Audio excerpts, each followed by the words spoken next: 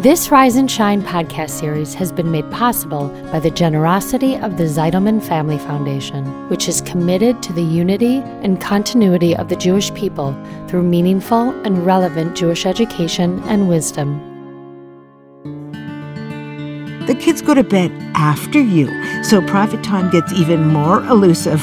So finding the time and the space for intimate union becomes more of a strategy and less of the natural expression of married life.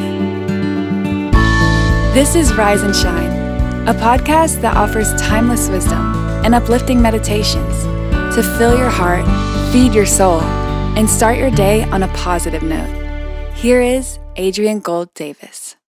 For those couples who are fortunate enough to be able to send their kids to sleepaway camp in the summers, because it costs almost much as private school, they experience a phenomenon that most of us don't experience until our nests are empty.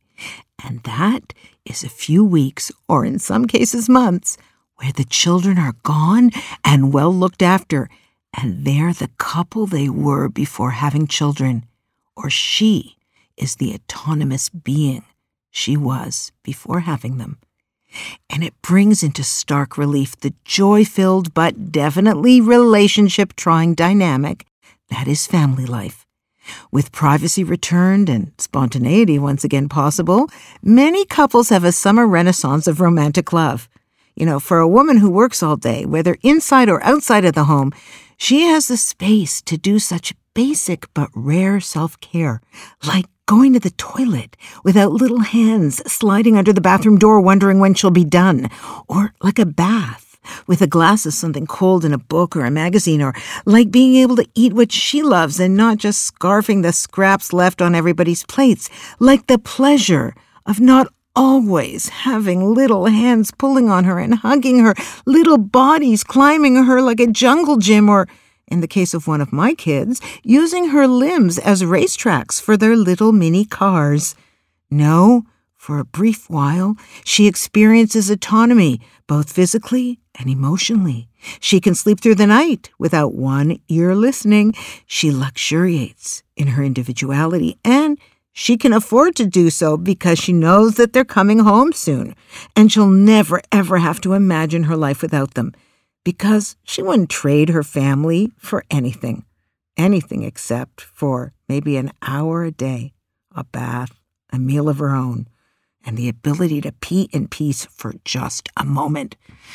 So one of the things that I often hear from both sides of a couple is that there is a sexual renaissance in the summers as well. And it shows us clearly that much of the lack of intimacy in marriages is on account of a lack of privacy and spontaneity. It's not necessarily disinterest or boredom. It's not that 7-year itch or pressure at work. You see, privacy and spontaneity can create an environment that's conducive to intimacy, whether physically or emotionally. The early years of parenting are hard on a couple for all of the reasons that I stated above, and the teen years are equally hard, and on top of that, the kids go to bed after you, so private time gets even more elusive. So finding the time and the space for intimate union becomes more of a strategy and less of the natural expression of married life. Great Jewish Torah commentator and philosopher the Ramban once wrote the following: "Know that this union is holy and pure thing when it is properly conducted in the proper time and with the proper intention. God has created everything according to his wisdom. He has not created things to be ugly or shameful. He created man, he created woman, he created each and every organ and their functions, and there is nothing degrading in this." Okay then.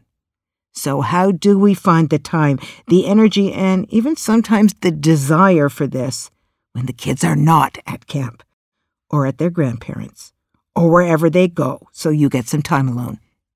The first thing to recognize is our identities as women, not mothers, but women, must be nurtured with great attention. It is too easy to stay in mommy mode and lose that woman within.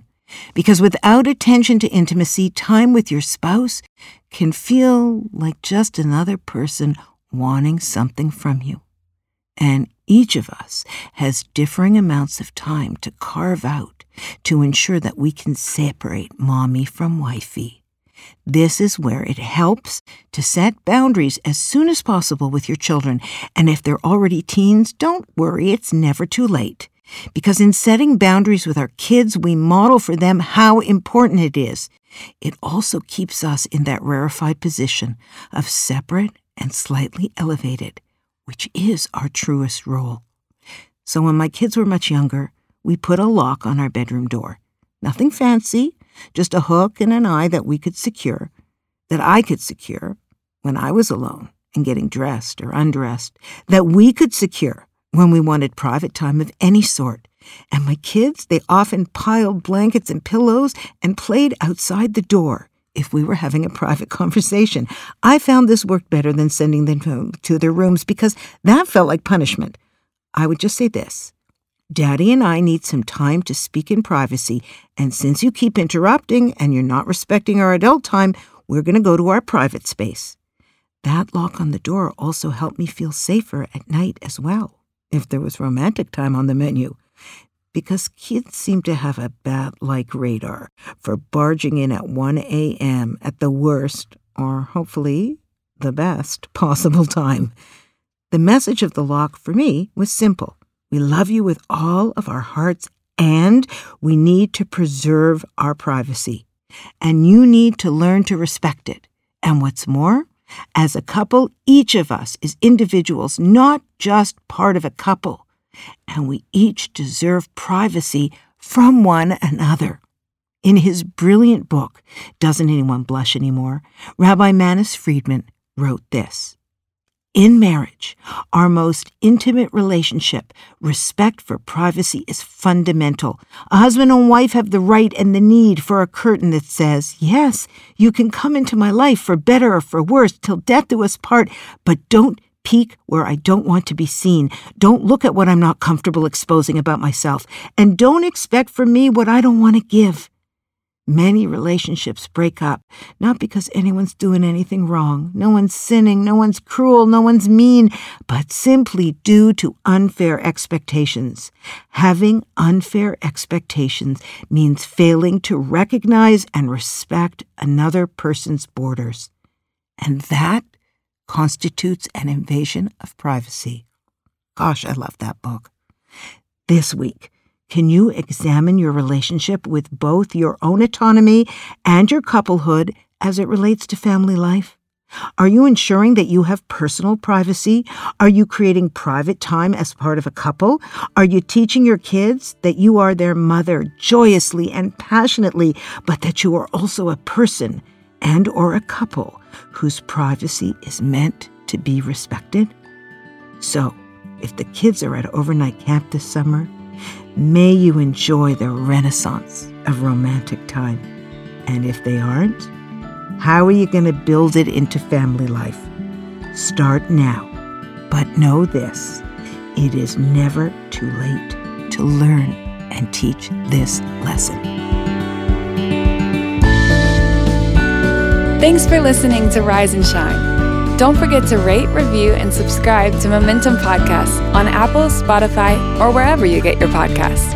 Join Adrienne again next time for more timeless wisdom and uplifting meditations that fill your heart, feed your soul, and start your day on a positive note.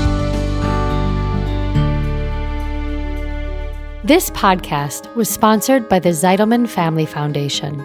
Spread the wisdom. Inspire Jewish individuals around the globe by supporting Momentum's podcasts. To sponsor, contact podcast@momentumunlimited.org. You're listening to a Momentum podcast. For unlimited inspiration, wisdom, and empowerment, visit momentumunlimited.org.